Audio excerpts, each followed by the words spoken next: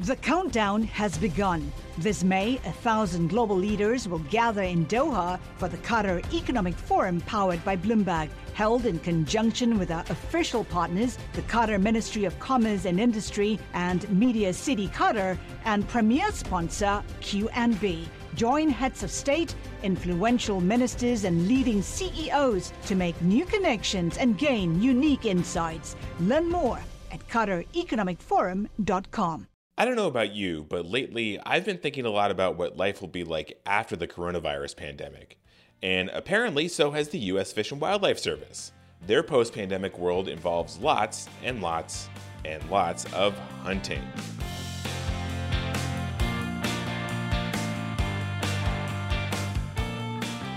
Welcome back once again to Parts Per Billion, the environmental podcast from Bloomberg Law. As always, I'm your host, David Schultz, and my cat is hanging out in the windowsill next to me right now, so if he does anything weird, sorry. So everyone's focus right now is on how to stop this pandemic, as it should be, but some federal agencies are already making plans for what to do after it's over. Last week, the Fish and Wildlife Service put forth a plan that would open up 2.3 million acres of federal lands for hunting during this year's fall season. That includes lands within 97 federal wildlife refuges. Here to talk about what this means and why it's happening is Bobby McGill, who covers wildlife and natural resources for Bloomberg Law. Bobby, how are you doing? Doing well. How are you? I'm okay. So before we get into exactly what the Fish and Wildlife Service is proposing here, explain to me exactly how hunting works here, because when I hear federal wildlife refuges, I would think that would mean that you can't hunt in a refuge, so what's going on here? How does this work? So hunting in national wildlife refuges has a very, very long and tortured history. Lay it on me. The difference between now and, say back in the 1920s, 30s, and 40s is that most refuges are now open to some level of hunting. And it's not the same thing everywhere. What's able to be hunted in one refuge is different than another. But here's the thing. Federal law basically closes everything to hunting except that the Secretary of Interior can decide that a refuge is open to hunting only if hunting is compatible with the reason that the refuge was created in the first place. So there has to be some kind of reason or justification for why they're opening this up. Yes. And so, the primary purpose of all national wildlife refuges obviously is for wildlife conservation. If hunting doesn't conflict with that, or if the secretary decides that it doesn't conflict with that for whatever reason, then they can open it to hunting. So it sounds like basically wildlife refuges are off limits for hunting, except for when the Secretary of the Interior decides otherwise, and the secretary can do that as he or she sees fit, with a good reason. Yes. So what exactly is the Fish and Wildlife Service proposing here? I mean, 2.3 million acres sounds like a lot, but is it? It is a lot. So there are 500 plus national wildlife refuges all throughout the country, and most of these refuges are pretty small. I went hiking on a national wildlife refuge just outside of DC last weekend, and it's a few hundred acres, and it was created to preserve bald eagle habitat, and so that's a really good example. I actually don't know if that one's open to hunting or not, but they're not going to let anybody go in there to hunt bald eagles. They're going to let people go in there to hunt for, some other migratory bird that isn't threatened. Well, speaking of that, under this plan that came out last week, what would people actually be able to hunt in these refuges? I mean, I guess it depends on the area, but... So it includes migratory birds. It includes big game.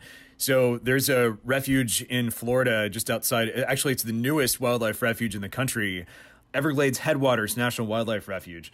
That's going to be open to both migratory bird hunting and big game hunting for the first time. And so you could go and hunt deer there potentially at a wildlife refuge. But, I mean, there are some places that are still closed. I mean, there's a large refuge in New Mexico called Sevieta, which is pretty big. And but, like little teensy tiny little postage stamps of this massive refuge are open to hunting. So there, it really varies. Okay, we're going to take a quick break now, but when we come back, we're going to talk about why the Fish and Wildlife Service is proposing this right now. Spoiler alert, it has to do with the coronavirus, and also what the president's son may have to do with all of this. Stay tuned.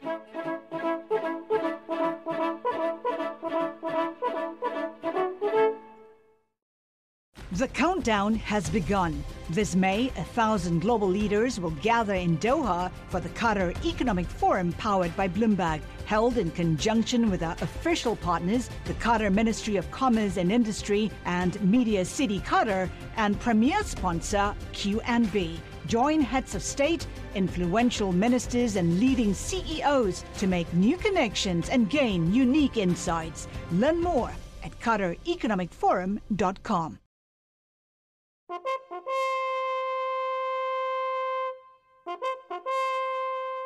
All right, we are back with Bobby McGill, and we're talking about the Fish and Wildlife Service's post-coronavirus plan to open up wildlife refuges for hunting. So you did some great reporting on this, and one quote that you had in here I think just really stood out for me. Aurelia Skipwith, the head of the Fish and Wildlife Service, said that when the coronavirus has been defeated, quote, there will be no better way to celebrate than to get out and enjoy increased access for hunting and fishing on our public lands. So it sounds like the reason why the Fish and Wildlife Service is doing this is maybe solely to reward people who've been quarantined and allow them to sort of go out and, celebrate the end of the virus. Is that it, or is it actually more complicated than that?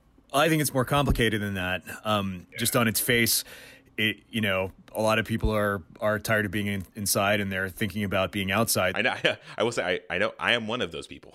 Yeah, well, so am I, and it's true. Like I want to go to national parks and wildlife refuges too, but we have restrictions now. But this follows a little bit of a pattern here. One is that a few weeks ago, Bernhardt, Interior Secretary David Bernhardt. That's we should say that's Aurelia Skipwith's boss. Yeah. So Skipwith is the director of the Fish and Wildlife Service, and which is a sub-agency of Interior. And so Interior Secretary Bernhardt a few weeks ago announced that the national parks were going to stay open so that people could socially distance outside in the parks. And what happened was that a lot of those individual parks, I'd say most national parks right now are closed, or at least to some degree closed, because the crowds were too big. Oh yeah, that's not what you want right now. But some of them remain open, and this sort of follows this pattern of the administration sort of declaring that federal lands are available to the public to be used by the public, and the pandemic shouldn't fully stand in the way of that. This sort of speaks to that sentiment. The other thing is that this also follows a pattern of the administration sort of declaring that federal lands should be open to use rather than conservation. And it sort of emphasizes, this idea that, and they've said this in previous documents, from other interior agencies, that federal lands are sources of, they provide goods and services.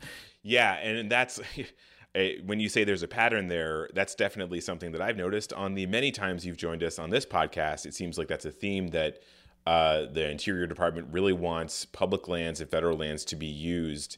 So, all right, I guess come this fall, federal lands will be more open to hunting.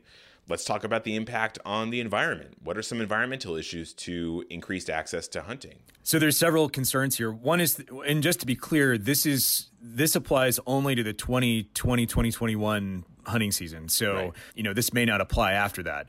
We don't know yet. The other thing is that environmental groups are concerned that increased hunting, and also to clarify, some of these refuges are being, they're seeing expanded hunting, so they may have already been open to hunting, but now more species and will be able to be hunted. And but environmental groups worry that because some of these wildlife refuges protect endangered species or other threatened species, that some of these species might be killed accidentally. Yeah. It's not like there's going to be a ranger looking over the shoulder of every hunter that's in a refuge. And so they fear that this could result in accidental killings. Yeah.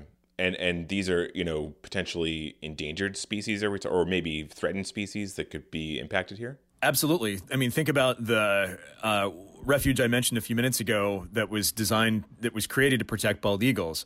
It's conceivable that someone going to a refuge like that could accidentally kill a bald eagle.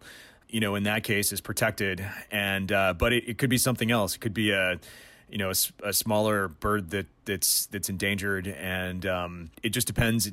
It increases the risk, they say. And finally, before we let you go, Bobby, this is kind of a tangential issue, but there's a connection here to this story with the president's son, Donald Trump Jr. Can you explain that a little bit? What does he have to do with all this? So when the Interior Department and the Fish and Wildlife Service announced this expanded hunting in refuges, they sent out a press release that included a number of statements from from hunting advocacy groups, and one of them was Safari Club International, which very strongly endorsed this move. And Safari Club International is connected with Donald Trump Jr. They auctioned off a dream hunt in Alaska, which would have been 7 days in the Tongass National Forest to go hunting, and he's also been a keynote speaker at one of their conferences, and there's a connection there. The Fish and Wildlife Service would not respond to my questions about whether or not there was any additional connection there, whether they were trying to curry favor, or whether there was pressure from Donald Trump Jr. to open up these refuges. I don't know, but they wouldn't respond to questions. All right. Well, that'll do it for today's episode of Parts Per Billion. If you want more on the coronavirus pandemic and its effects on the environment, check out our website, news.bloombergenvironment.com. That website, once again, is news.bloombergenvironment.com. Today's episode of Parts Per Billion was produced by myself, along with Josh Block and Marissa Horn. Parts Per Billion was created by Jessica Coombs and Rachel Daigle. The music for today's episode is A Message by Jazar and Tally Ho by Dick Walter. They were used under a Creative Commons license. Thanks for listening, everyone. Hey there, I'm Kyle Trigstad, politics editor for Bloomberg Government. And I'm Greg Giroux, senior elections reporter for Bloomberg Government. Check out our podcast, Down Ballot Counts. Each week, Greg and I will be breaking down all of those down ballot elections that make up the fight for the U.S. Congress. Listen and subscribe to Down Ballot Counts from Bloomberg Government wherever you get your podcasts.